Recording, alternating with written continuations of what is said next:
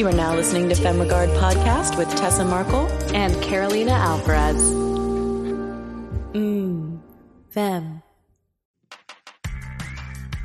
Hey listeners, want to start your own podcast? Let us tell you our favorite tool. Anchor is the one-stop shop for all your podcasting needs. Here's why. Anchor lets you record and edit your show right from your phone or computer. So no matter your setup, you can start creating right now. Then it distributes your show to the most popular listening platforms like Apple and Spotify. Plus, it's the only place you can send video content to Spotify. Creators can even earn money on Anchor with ads and subscriptions.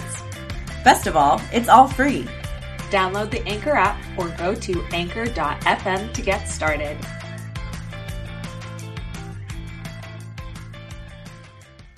Hey fam. So we have been super excited for this season because we have been building up a list of guests. Like, guys, we have so many people that we want to introduce you to. This is so exciting for us. Mm-hmm. And today's guest, she's very much on our wavelength. She does the same kind of stuff we do, just on a way bigger level. So, like, we'll grow up to be her one day. Yes. I love that. We're just teenagers right now. Yeah. We don't know what we're doing. But today's guest is Cece Cleary. She's a producer and development executive at her company, Blue Water Lane Productions. And basically, you know, she's an independent producer who has grown to develop her own company. And she just, you know, she built her way up from the bottom. She started doing stunts and did location management and did all kinds of stuff. She's done like every position you can think of in the production world, and eventually realized producing was what she was good at, what she loved doing. And she's bringing her own spice to it. And it was so exciting to talk to her today because, like I said, we're on the same page with her. She's doing the kind of thing that we want to do. So it was really great to talk to a like-minded female producer. Exactly. I think you guys will really enjoy her insight, her journey. I mean, it's not like anything that you haven't heard before, which is also awesome because that's how you learn, is just trying out all the different roles, see what you gravitate towards, but also just, we get into more of her production challenges, which she's been able to just overcome. And that in itself is so encouraging. And yeah, can't wait to grow up. We'll grow up to be Cece one day. One day. Enjoy this episode.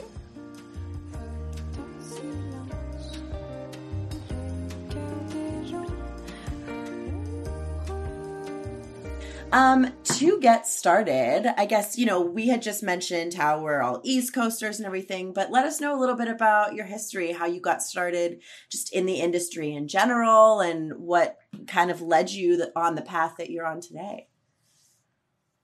Well, it's a kind of an interesting story. I was a professional big wave windsurfer in Hawaii. Oh, wow. Maui. And at the time, I did a lot of stunt work. Mm-hmm. So there were a lot of movies being filmed on Maui at the time, you know, big features. And I just kind of fit the bill for all the stunt work. And I became kind of fascinated with the business. I loved it. So when I wouldn't get the talent job or the stunt job, I would just go to the production and be like, I want to learn. I'll just be a PA. And they're like, but you're the talent. Why are you going getting people coffee? I'm like, because I want to learn. Yeah. So in my 20s, I would just take any job that was given to me. And then I got into locations because I knew the island so well. Mm-hmm. So I did locations and locations management for quite a while. And then I realized I really want to produce. And then I had an opportunity in New York to produce. And it was a very small film at the time. And, as many movies never happened, certain things happened. Right. But I realized I wanted to produce at that time. So, and I would take jobs on car commercials, being the assistant to a producer. And I remember one woman, she did all these big car commercials. I think it was Plum Productions. And she said to me, you'd be a really good producer. And she was so supportive. She was awesome. I forget her name now, but her and her husband ran that company. Mm-hmm. So I kind of always knew, but still I would just take any job. I did body double work, stunt work, Wow. locations, PA work, whatever it took Yeah. just to learn and kind of find my spot. Mhm. And I think it helped me become a better producer because I've been in so many different roles. I respect everybody's job and I understand how hard, what hard work it is. Yeah.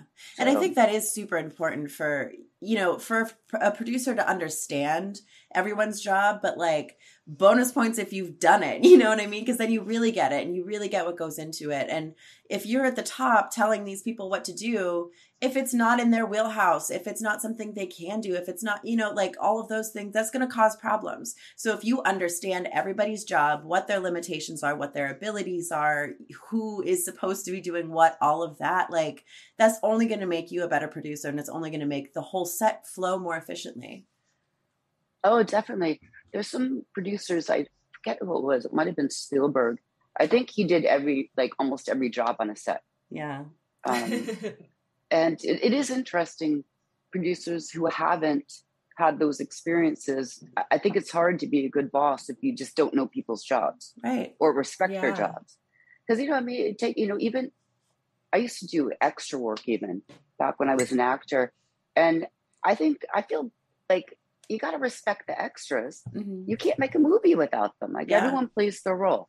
The Teamsters, the extras, the grip guys. I mean, it's, everyone plays their part. So I feel like I don't see it as a hierarchy. Yeah. Some movie sets run where they separate the extras.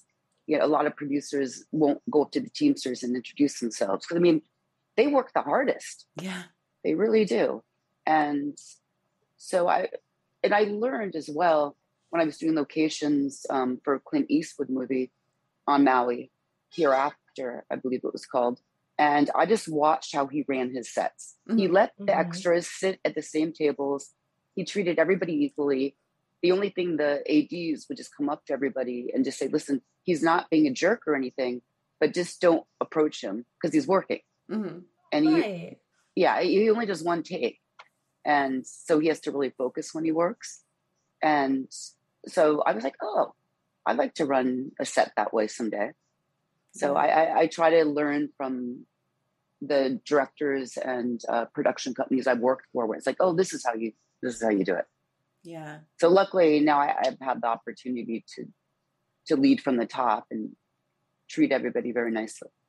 Yeah. And how awesome is that you've had the opportunity to work with people like Clint Eastwood? Like that's a huge name that a lot of people don't ever get to even see, let alone work closely with. So, it sounds like you came up on successful sets that taught you these things, and you got to work with some greats. And it's an amazing experience that's, again, only going to make you a better producer. Right. Yeah. And yes. I love that did you feel like you were just openly curious? That's what it sounds like to me. Just wanting, I feel like being curious and not being afraid to ask questions on set respectfully. We've touched on it on our show before, but I think that's part of the learning. And it, again, only makes you a better producer. Or maybe you go into directing, and as a director as well, it's just so important to be informed with everyone's roles. So I just love that you were open, you were curious, and did you just feel that's like your curiosity just kind of eventually you're like, yeah, I love producing. Like, what about producing to you really just struck a chord? Well, I think it was when I did 40 Love. Fred Wolf was our director. He did a lot of all the Adam Sandler movies. And he had wanted to make a more like, what is it called? Harry Met Salad. Okay. And do something with incredible dialogue. He and I were in New York together. We had not cast anybody. We had production offices open. We were tech scouting. We had locations, but we were like, where are we going to cast in this? And Fred and I would go to Christie's casting, and we cast the entire movie. The two of us together, we were collaborative. Okay. And luckily we agreed on all the same people. I'm like, oh, thank goodness. And I just love that experience. And then we tech scout every day. And then we go into 6 hours of casting for like 6 weeks. This is all pre-production. Wow. And I was like, I love this because it's having the creative side of it and having a director include me on the creative it just made me love it. With To Leslie, most of it was already cast. Michael Morris, he's a brilliant director. For that movie, I wasn't part of that process. Michael pretty much and Arlie Day casted the entire movie, and they killed it. So every movie is a little different. I enjoy all aspects, and it's all very interesting. But I love it. I don't know what else I'd be doing. Yeah. And that goes to show that there is no right way to do it either. You know, like whether you leave it all to a casting director, whether you have the director doing it all, whether you have the director and the producer combined casting, like just depends on you and your team and, you know, what you need to get done. And there's no right way. Every movie's different. And I've been very lucky in the sense I was introduced to Jason Schumann and Eduardo Cisneros, and I've been producing with them now for 3-4 years. So they've been great, and they're very busy now. They have Winning Game. Okay, that's Jason, the Lakers series. Yeah, he developed that for 9 years until it got picked up. Wow. Yeah, and now they're on Acapulco 2 down in Mexico.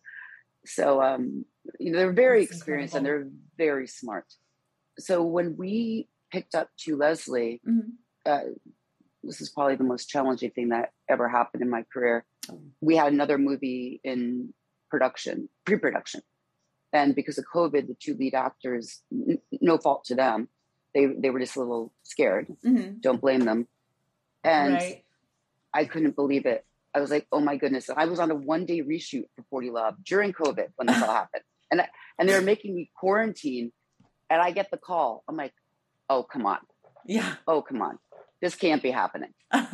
So Jason Schumann and Eduardo Cisneros, who are brilliant writers and were represented by UTA, gave us 11 scripts we had to read over a 24-hour period, or maybe 48. Still, that's crazy. And that's how we found To Leslie. So Eduardo, Jason, and I read 11 scripts, and then we all talked that Monday. And I said, guys, which one is it? I think it's To Leslie. What do you guys think? And they said, yep, it's To Leslie. And then I moved the entire production team. I said, guys, you still have a job. It's just a different movie now. It's a great day. Yeah, it's a great day. Yeah. Yeah. Okay, because I wanted to get into To Leslie more and how you came across that script and had your team. So it sounded like you had your team already there. You've been working with them. And then I might have missed it, but where is it that common that every time you approach a new project, you sift through a bunch of scripts and then kind of decide like what feels right for your production company's mission and the budget and resources you have? I mean, we're small pickings here at Femme Ricard right now. We're just producing our own work, but I would love to know a little bit more about that process. Well, there's a lot of different things to take into consideration. For To Leslie, I just thought it was such a moving script. And Michael Morris, everything he touches is gold. I mean, he's such a brilliant director. You know, he did Bloodline, House of Cards, Billions. Yeah. And I just thought, legendary. Legendary. And this was his first feature film. I figured, you know what, this would be wonderful if we could pull this off. And there's also a lot of talent already attached that Michael attached and our casting director, Arlie Day, attached. So that was very appealing to me. Because it's nice to have a package. And then I mean, Allison Janney, I'm sorry, amazing. Yeah. Oh, she's great. She's literally one of my favorite actors. So she's great. And she's so easy peasy. Good. And fun to be around and so talented. So I'm trying to think who else was already attached. Stephen Root, Mark Maron. There's a lot. Oh, Andrea Riseborough. Yeah. Michael and Arlie brought those people in. And then there was another producing team we merged with who are great, Claude DeFera and his team. And he's done like 20 movies or something. so we had a really strong product. Mm-hmm. It was a little challenging though during COVID. We were one of the only productions in LA filming during COVID. Everything shut down. The streets boarded up, and I was thinking, oh gosh, I hope the mayor still thinks we're essential, and or the governor, whoever makes those decisions. So so we were able to still film, and I had a very good COVID team that managed everything, and not one person on my set got COVID. That's impressive. And this was like at the height. Oh, they were very strict with us. Mm-hmm. Yeah, right. We had a lot of rules. Yeah, we've interviewed quite a few productions that, and on smaller scales in the independent world, that made it through COVID, and wow, the challenges, the protocols. It was definitely a load, but congrats, like to have a COVID-free set is always the goal, right? And that's just a beautiful thing that you're able to still make the work happen in really difficult times. Would you mind sharing with the audience what To Leslie is all about? Oh, the log line of the story? Yeah, log line. Oh, okay. So it's based on a true story of a woman who won the lottery in West Texas in, I think, 1992. And it goes south very quickly. And, she gets spendy. Yes. And, she kind of leaves a whole disaster behind her and just leaves her son. And it's really a redemption story. Okay. Of how you come back and like second chances. I love that. Yeah. So, and I think it touches on addiction too, which I thought was interesting.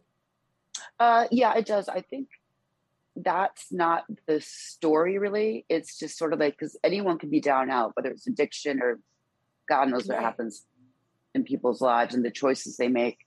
Yeah. But I think the main point is just, like Mark Maron, he takes a chance on her, a perfect stranger.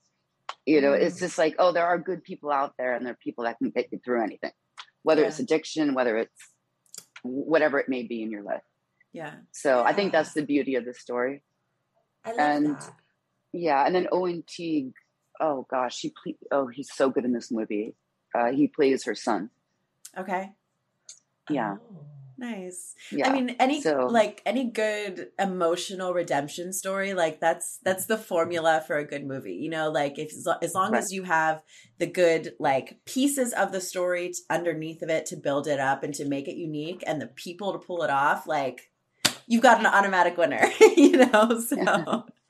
Yeah. Well, I'm glad it's so well received. Yeah. Because it's a tricky subject. But everyone that's read the script, I mean, loves it. I mean, it really touches people. So, yeah, I'm very proud of it. Yeah, I know it was in South by Southwest. What other, let me see, I have this off for a sec. Notes of this as well. Oh, it premiered at South by Southwest. Okay. Yes. Yeah. I mean, it sounds like it's doing really well. Like even that alone is a huge accomplishment. Oh yes, we did great there, and all the actors came. We did, the red carpet. Our director got a standing ovation. Oh, amazing! And then I did an after party with a step and repeat. And because we never got to have a rap party, it kind of turned into the rap party. That's fun. So everyone stayed until 5 a.m. Yeah, it was great. Everyone was having such a good time. And, that was the first event in 2 years that was live. And we all got to see each other again. Yeah. So, because when we wrapped on December 24th, everyone just scattered and went home. And the COVID protocol was we couldn't do a wrap party. So we finally got our wrap party. That's almost even better because it's like, you guys have been away from each other, and I'm sure y'all missed each other, and it's like a reunion at that point. It was a great reunion because it was so stressful. Every morning I'd wake up in cold sweats. Are we going to get shut down? Is one of my actors going to get COVID? Am I going to get COVID and then not be able to go to set? Yeah. So it's a minor miracle that we were able to pull that off without any hitches. Yeah. And I'm curious to hear a little more about that too, because like Carolina said, we've interviewed a few people that have filmed during COVID, but a lot of them were like in their own apartment, you know, and it was like one person in the apartment and one crew member at a time or whatever. But it sounds like you guys were like, you know, out on location, like more of a less of a skeleton crew, I should say, I guess, you know, on a more professional level. So I'm curious to hear a little more about what it was actually like day to day on set during COVID. Day to day was a little stressful because, you know, we're all used to being so close and eating together. We had to eat at separate tables for all our meals. Mm-hmm. So like basically you'd be sitting at a separate table, you'd be waving to your friends over there. Yeah. And then, you know, on set, you know, our director's chairs where we look at the monitor, we had to like be 6 feet apart. Mm-hmm. But we're always talking and being like, oh, okay, what about that shot here? Right. But you couldn't go walk. Like it was just hard to communicate because we had to have a lot of separation. And then we'd get stopped. They're like, okay, guys, remember the helicopter rule. You're not 6 feet apart. We're going to come find you. Oh, wow. Oh my gosh. Yeah. Yeah. So there was a lot of that. And also it was challenging as a producer because normally when there's an interior shot, my monitor and my chairs are in the room where it's actually being shot. Right. But because the exteriors was easier because you could be right there. Mm-hmm. But interiors, I wasn't allowed inside, nor were any of the producers because we were zone B, which means we only get tested, I think, 3 days a week. Zone A are the actors and the director and the camera crew. They got tested, I think, 5 days a week. So there was just a lot of, it was just, I'd never experienced anything like that. Yeah. But you know, you just adjust, you get used to it. And you made it through. we made it through. Yeah. Yes. Yeah. Cece, I'm looking at Tessa's notes here, and something I've been dying to also sink my teeth into. You know, here at FemRegard, we're so passionate about empowering women in front of and behind the camera. And you have done a lot to also empower women in this industry. And I just want to get into a little conversation around that and your company, Blue Water Lane, and like what that's been like, and you know, what advice can you give to women like us who are right now, we're trying to get funding for our first feature film, and as we, you know, send out our decks and our pitch videos and all of that, if there's any advice or resources that have helped you in the past. I know I'm asking like a million questions in this one sentence, but anything that kind of sparks your mind to get started, I would love to be all ears about that. Hey, fam, have you heard us raving about Jambox yet? Because let me tell you, it's such an amazing tool for filmmakers, podcasters, advertisers, and anyone who needs music for their projects. Jambox.io is so versatile. They've got songs and sound effects, organized by artist, genre, mood, and tags. And they're actually affordable. For as little as $9.99 a month for independent creators, $6 a month for students, or $19.99 a song, you can choose whether a subscription-based membership or a la carte pricing works better for you. And they're flexible. For individual creators, to commercial, to advertising, to theatrical release, they've got you covered. Plus, they're constantly growing and evolving, with new songs and playlists all the time and customer service on point. They really do have everything you need. We've been working with them for a while now and couldn't be happier. That's why we have a special coupon code for our listeners. For 10% off your purchase, make sure you enter code FEMME10 at checkout. That's FEMME, F-E-M-M-E 10 at jambox.io, where they connect creators with ridiculously good music and sound effects. Well, I think the main thing is having a really solid script and having attachments, like some director that you believe in, some actors that love the script. Because without that, it's just 110 pages of Yeah. Yeah. Yeah. Yeah. So I like think what we're doing probably, but yeah. Well, you never know. I mean, it can work many different ways. Mm-hmm. I don't Right. think there is a particular formula. What I have learned though is having a really good script, a great director, and some talent attached makes it so much easier. Mm-hmm. Right. And that's challenging in itself, but that's all networking, really. Yeah, this whole COVID thing has made me realize when they were tracking me when I was in New York, Mm-hmm. When I was on that 14-day quarantine for the 1-day reshoot for 40 Love. Yeah. I mean, I was like, okay, this is getting Big Brother here. This is getting weird. It's everything is, I mean, we always say our message is, the message of our film is twofold. It centers around toxic friendships and relationships, but then the tech is this dangerous vessel that we need to question what privacy and protections are in place for the evolution of tech that is fastly growing. Mm-hmm. There's amazing benefits like us being able to Zoom right now, right? But this constant like lack of transparency is great, but also I think can be harmful. And I think I do worry about our human consciousness and like what that's leading to if we're all just going to live digitally and not be like human anymore. And that I just feel like it's fun to, that's what I love about film so much is like we can explore those worlds and combine like I'm the writer as well, like my true experiences with relationships that I'm very passionate about, like telling through my perspective. So, and it's important. I think that's, it's important to us to tell this story now too, because it is so timely right now. Like when Carolina was in the midst of still writing the script, Elon Musk was like, "Hey, I've got this this technology. I can put like chips in your brains. Like this is something that's like coming out right now." You know, so it's crazy that it really is lining up. And so it's important to us to get this story out now. This is why it's something it's not something that we're just like, okay, here's the finished script and we're going to sit on it until we can find the funding. Like we're like, no, we have to find the funding and get this out now because it actually is timely. It actually is the perfect time for a story like this. Oh, it sounds like it. I mean, that's really fascinating. And I like the angle too of the toxic friendships. I've had to, in the past 2 years, I've had to get rid of some people, friends, and different work partners or whatever it may be.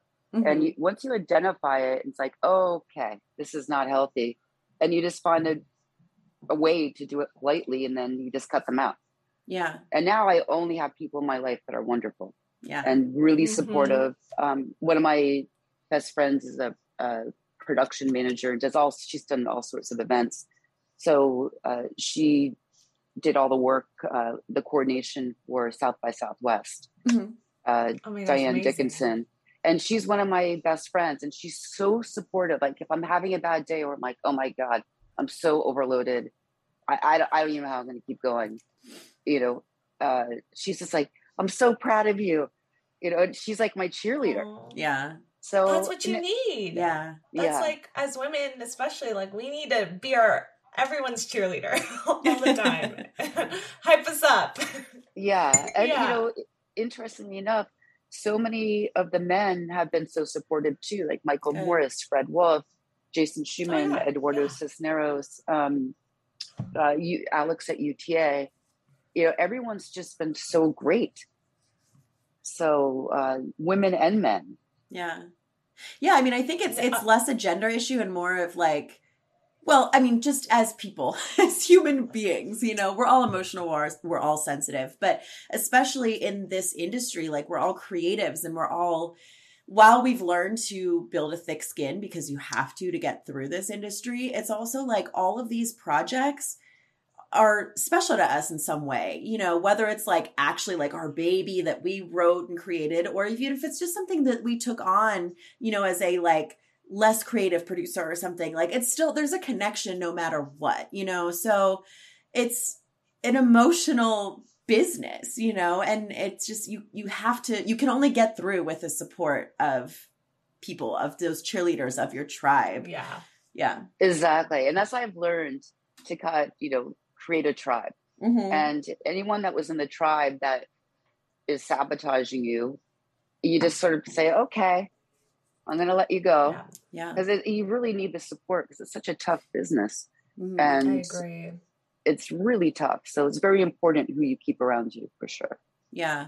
I think that goes from business relationships to friendships, because it's, again, so tough what we do. We put emotion, we have to also put our business mind on. And if someone's just depleting your energy constantly, it's just, I think the reason why I'm also passionate about touching on friendships is, you know, in society, we're taught more or less how to set boundaries with our romantic lover type relationships. But with friendships, it's a not something that's really talked about enough. And those are the ones that are even closer to us at times, right?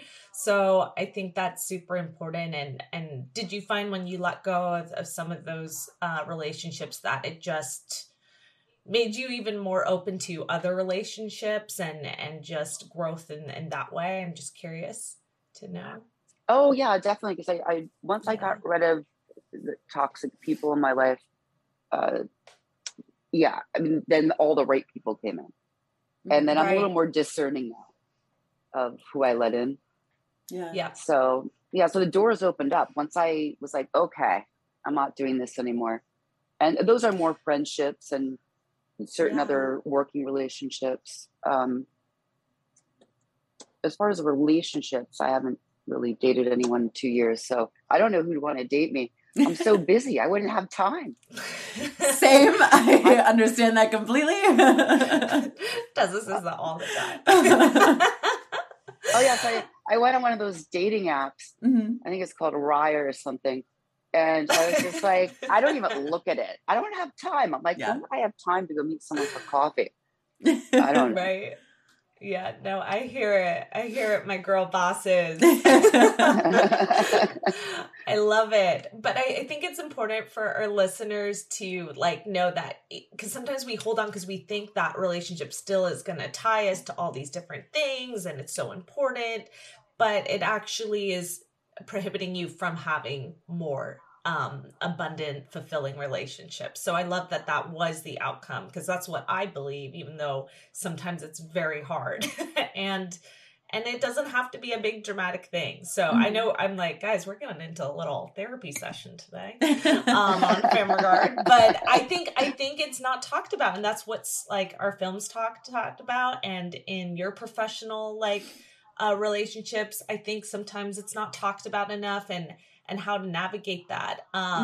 So, and I love that you touched on it lightly, but from what I hear, it didn't have to be some big dramatic blow up. It can be done really professionally, courteously, and without some big explosion happening about it to end a relationship and move on, break up. Exactly.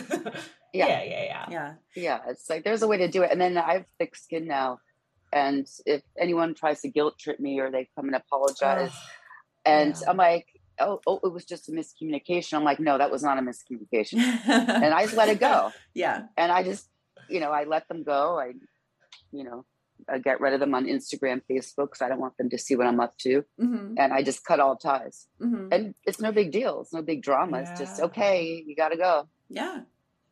And I think it's important too to know when and how, sometimes you need to just cut people out completely, like you just said, and that is perfectly okay to do, and it's healthy for you. And then there's other times where it's you don't need to necessarily cut the people out, but you need to be able to set the boundaries. For instance, I run into a lot of people, obviously living in LA, being an actor and a filmmaker, a lot of my friends are actors and filmmakers and, creatives, and a lot of them will be like, oh, well, I have this idea, would you want to work on this project with me? Or I'd love to write this with you, or, whatever. And I'm like, no, I'm sorry.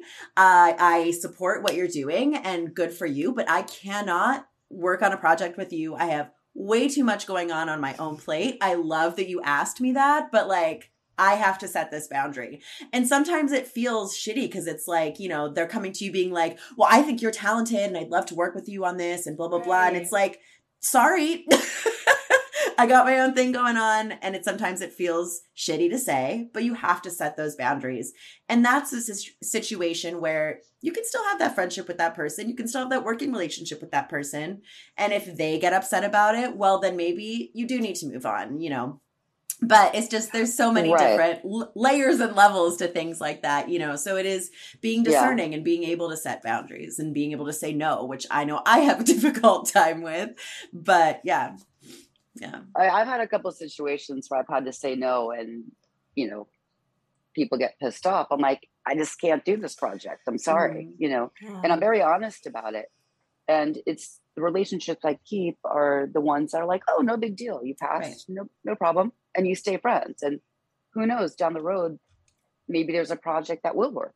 But I think it's the people that take it too personally when someone says no, for whatever reason it may be.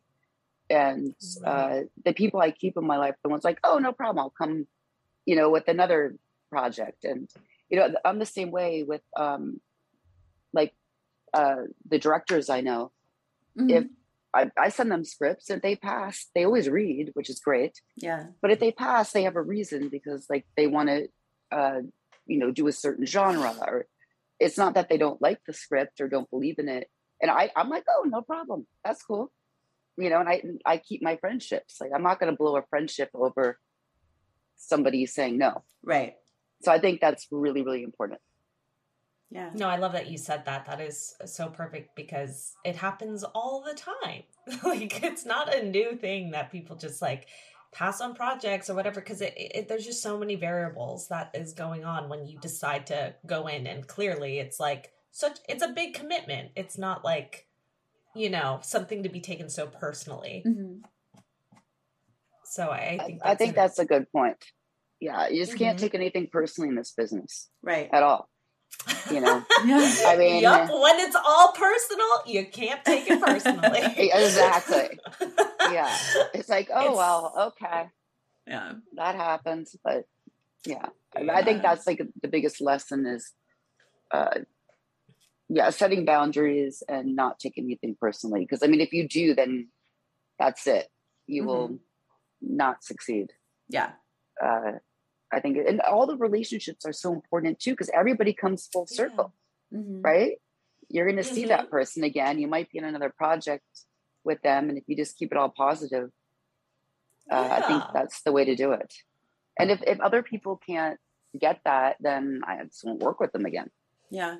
But I think people like to work with me because I just I'm like, oh, okay, no pressure. Yeah. I think that's the best way to be. Yeah. That's huge. The no pressure, for sure. Because if it's meant to be, it'll work. Yes. And trying you don't want to force it. No. It's not going to be good for anybody. No. And then people run the other way. If you try to force it, all of a sudden, no one's taking your phone call.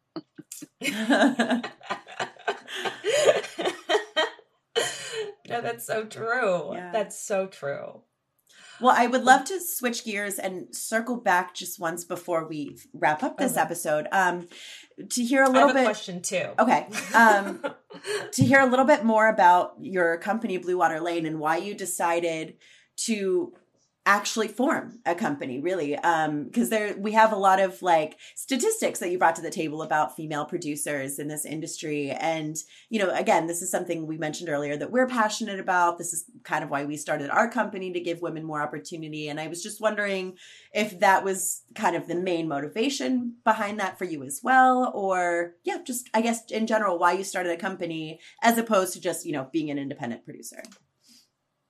Well, it was our closest family friend that started the company years ago. Okay. And then he had the Love 40 script, or no, now it's 40 Love, but he gave me the opportunity. He had the script for 12 years. And I said, I can put Blue Water on the map. I will call everyone I know, but you've got to promise me you're going to back this. Because if I start calling people, you know, and get a good director and get some pretty well-known producers in Hollywood, there's no turning back. Right. And he did it. Right. He did it. He never backed out. And he was like a second dad to me. Very, very close family friend. And it took us a while. So that's kind of how that started. Then we had such a good experience on 40 Love with Fred Wolf and all the actors. He brought all the SNL people in. Nice. Like Colin Quinn, Chris Kattan. Oh my God. That's awesome. Oh my God, Steve Sherpa. He brought such a great cast. We had such a wonderful experience. We're like, let's go do this again. Yeah. And we picked up Flamingo Thief, and that's the one that we had to postpone due to COVID. Mm-hmm. And I'm like, we're going to keep going. And so his name is John Gilbert. Mm-hmm. Unfortunately, he passed away back in September. So he missed his own premiere, but he's there in spirit. Yeah. And he was an amazing actor. He acted in 40 Love, and he acted in To Leslie with Allison Janney and Riseborough. Oh, wow. He was in a great scene with them. So he just had a dream. He always wanted to call it Blue Water Lane. And then he wanted the logo to be the surfer dropping in on a wave. Because we were, at the time, we were running the production out of the beach house, where you look at the waves every day and the surfers. And so he believed in me. He gave me, I said, John, I can do this. I can put Blue Water on the map, and I can get the script made. We can do this. And he trusted me, and I'll always be thankful for that. So it's very, it's a family business, really. Mm-hmm. And yeah, he's our closest family friend. So that's how that all started. I love that. Thank goodness someone believed in me. Someone believed in you, and you believed in him. And that's, like that combination is what got it all started. It did. And then I called my friend, Ben O'Dell. He's a close friend from the East Coast. And I said, okay, I've got the script. I've got the financing secured. And he's like, oh, you're going to need a lot more than that. I was like, oh my goodness, how tough is this business? Yeah. He's like, I'm connecting you with Jason and Eduardo because you need that inner circle. He said, otherwise you will fail. Yeah. So I had a lot of people come out and support, but it was very interesting to know, just because you have a script and the money, no one trusts anybody in this town. I'm like, no, I can do this. Yeah. But I mean, it makes sense. So many people want to make a movie, set out to make a movie, and aren't able to follow through with it. So I do get why there is, hesitation in this town so much. But yeah, it's like, if you can get somebody in your inner circle that already has the trust of the quote unquote important people that you need to reach, and to build that for yourself, like it really does take you, that's what you need, takes you to the next level. Right. And that's what Ben O'Dell taught me. He's like, there's no way you're going to do this the way you're doing it. So it was a real headache. I had to switch teams to get that movie made. He's like, you're not going to make it without bringing in these people. And the first phone call I had, Ben's like, I think Jason Schumann would be perfect. And I got along with him right away. I was like, okay, let's do this. Yeah. So it all worked out. That's great. That's amazing. And I think just the key is to continue to get that, once you get the ball rolling, to keep continuing moving forward and getting connected. And I mean, I have to blindly believe that you will just keep attracting the right people in your circle to get it done. Yeah. Right. Yeah, it's really important. Yeah, for sure. And it sounds like that's how it just like all continued to work, even when you were told like, okay, but still you're like, okay, but you didn't hesitate. You just kept going with it. You're like, all right, like, who do I have to call? Who do I have to meet? We'll get it situated. Oh, there were so many challenges, and I'm just used to it now. Yeah. I don't let anything stop me. Like, okay, that just happened. Pivot. Yeah. Yes. Pivoting. You just take it day at a time. Our favorite word on this podcast. Because it's so true. It happens all the time. And, I think I love that. You just get better at it, right? It's still the same, thing that you have to do again and again, but you just get better at it, I think, over time. from what I hear. We're still in the trenches figuring it all out, but I love that mindset. It's just like, I'm all about creative solutions. Like, okay, we got a problem. Well, let's just think of something else to like, you know, not get bogged down by it, because then you'll just get bogged down by every little thing that happens, right? Right. Oh yeah. I mean, there's so many things that happen in a day, whether it's pre-production, whether it's on set. I mean, post-production. Right. I'm very heavily involved in post, and you know, with whatever distributor picks up the film, and things can go wrong now and again. It's like, oh, we'll just figure it out. I don't freak out. But the first couple years of producing, oh my goodness, I'd freak out over everything. And then my mentors were great. They'd be like, it's no big deal. I'm like, what do you mean it's no big deal? Like, we're 3 days out before one of our major leads, Tommy Flanagan in 40 Love, plays the Russian dad. Mm-hmm. And I'm like, we don't have a Russian dad. What are we going to do? We hadn't cast that part yet. I'm like, but that role starts shooting on Monday. And Jason's like, don't worry about it. I'm just going to call, you know, his agent. He's in Scotland, but we'll just fly him over. I'm like, okay. And I was like, okay. And then I remember one day we're coming back from set. We were, where were we? We were in upstate New York somewhere. And I'm like, and he's like, here are our 3 choices. And I said, okay, I think Tommy Flanagan's the guy. Mm-hmm. And he's like, oh, I just talked to his agent. He's going to fly here tomorrow. I'm like, okay, that worked out. And then we had all these different creative things where, well, maybe we can make it a Russian mom instead of a Russian dad. I mean, we went through this whole, you know, thought process. And then Fred Wolf, you know, because the director always has the final say on casting. I respect that. Mm-hmm. And he said, I said, give me 24 hours because we have to decide tomorrow. And, you know, to arrange it.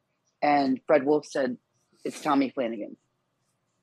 And he did a great job in the movie. I mean, he was a really good Russian dad, tennis player. I mean, so things like that come up. And, you know, luckily, because I work with people who have been in the business for 20 years, if I'm like, tell me if there's a problem. Yeah. And they're like, no, this isn't a problem. I said, okay, trust you guys. Love that. Yeah. Well, that's really helpful to hear, because, you know, I've been on a nightmare sad situation where you're like, I'm like, okay, this is literally feels like life and death, like this isn't happening. And then somehow it just always ends up working out, even the very last second. Not my favorite style of producing, but it does. Like it literally, it will. Like if you just keep rolling with it, stay positive, breathe a lot, it all pans out. But so it's nice to hear that even on like bigger scales. Oh, it happens, and that's scary. We had a couple of things happen on To Leslie where we had to shift different people in different roles, and our writer Ryan Bianco is amazing, and Michael Morris, and there's a role we had to change last minute, and they stayed up all night writing a new role for a certain part. Yeah. And nobody freaked out. We're all like, okay, what are we going to do? And I think that's like the big lesson, which I didn't know my first year of producing. I freaked out over everything. But if you have the right team and the right people, right, you just problem solve. Yeah. Right. It's so important. And that's all I wanted to, like, my last little question here was, being a development executive for your company, it's you're really handling that whole process of the pre-production through to post-production and getting all the pieces together. It sounds like, for those who don't understand maybe like more of what that role entails, is there something that we didn't touch on that, you know, that you love about it and that is really integral to what you do? Well, yes, I find it interesting because, you know, these are independent films. I have my fingers in everything. Yeah. And, you know, so the business part of it, I think the difference, like if you work for a studio, you're very siloed. So you only know one part of the business. Right. But if you have to be involved in everything, you kind of learn a lot more. Yeah. And I'm very good at saying, I know what I don't know. Mm-hmm. And then I get the right people to explain to me and then have the right team to execute. So I think that's really important. But not everybody is involved in as a producer in every aspect. Mm-hmm. So I think that's been really helpful to me. And there's certain areas of it I'm like, it's not my area. But I'm still involved. Yeah. Uh-huh. It's just you just have and you have someone doing that part who's like the shining star of that role, of that, you know, that position, which I think there's a lot of power in that. So that's being, you know, a good producer. It's like, okay, I'm hiring the best now who can take care of that. Mm-hmm. And still getting, your insight and being a part of it and managing it. So I think that's really cool. I love that as a producer to still be involved and still see it through. You, like you said, you learn so much. Yeah, I think it's good because, you know, I don't think people understand how, I mean, between music rights and selling a movie and then getting it over the distributor, how much is involved in that? Mm-hmm. I mean, yeah, it just keeps going and going. Yeah. And I don't think people understand like how much work it is if you're an independent production company. I mean, there are no days off, right? Ever.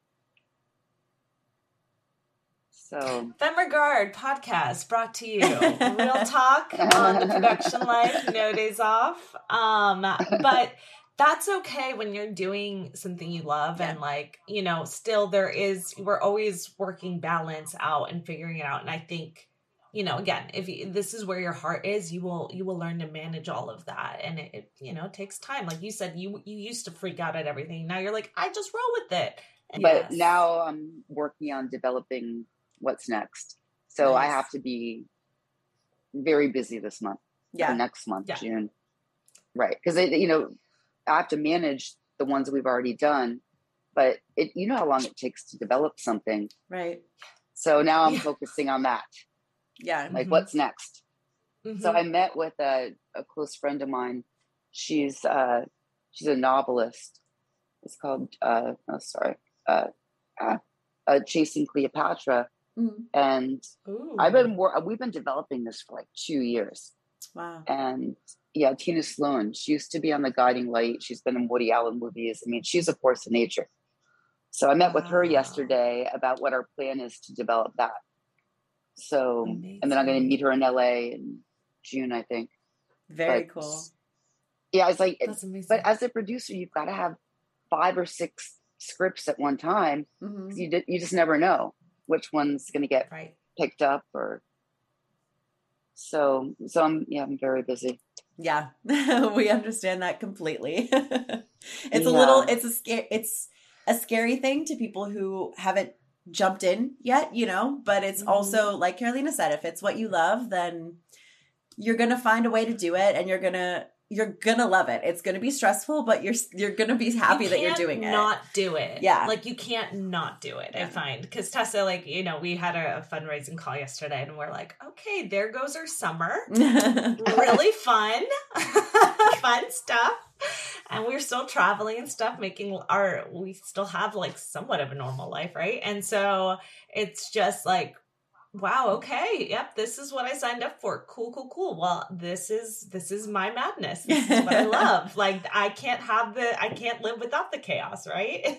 Like, that's just, I think you just need to embrace that, especially when you know it's going to be like a trying time at times. But also, I think just trying to keep a good, I guess, a sense of yourself in it, that's fine. You'll be fine. You'll make it out alive. Right. Cece? You just keep on going. Killing it. Yeah. Keep on going. Yeah. Exactly. Well, thank you so much for coming on the show today giving us the time. You're incredible. The work you're doing. Is there a place where we would be able to soon watch To Leslie? Well, right now it's at festivals. Okay. It won't be in theaters until September or October. I believe October is our release date. Nice. And then it'll by the fall, it'll be out everywhere. Right now, it's going to the Lighthouse Festival in New Jersey. It just went to Chicago. It was at South by. And then we're also doing the Nantucket Film Festival. And we're currently at Cannes. That's awesome. For international sales. Yeah, I didn't go over that one. This is international sales for buyers. So I'm trying to think. There's one other one in California. I think Montecito. Okay. I think we're going. Ooh. Yeah, so you could always go see it in Montecito. Yeah. And then also, Cece, if there's any like social media, your website, anything like that you would like to share with our listeners. Oh, my handle is Cece Cleary 1. That's CECI Cleary, CLEARY 1. And then my Facebook. I have a website, ccecleary.com, which I haven't updated recently. And then we also have a handle for Blue Water Lane Productions. I'm trying to think if there's any other. Perfect. We'll make sure we plug all of that in the show notes. Absolutely. And there's also 40 Love the movie. We have a handle for that. Okay, great. And and then To Leslie, the distributor, is going to take care of that handle probably starting next month. Okay. Perfect. Well, thank you so much, Cece, for coming on today. This was super inspiring and super we love to hear when our guests are on the same page as us. You know what I mean? That we all have the same kind of interest and we all have the same belief system with this industry, you know? Well, it was lovely to meet you guys. Thank you so much for having me on. Yeah. I like it when we all think alike. Yeah.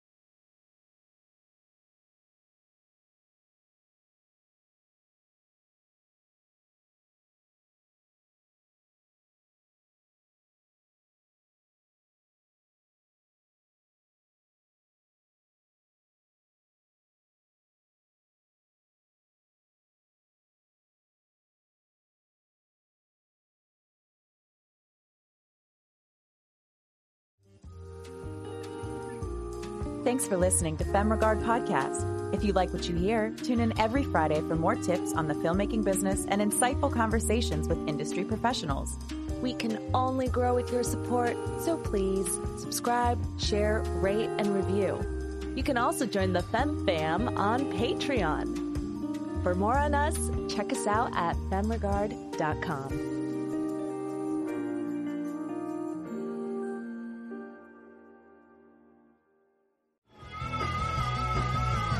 You're listening to the Geekscape Network.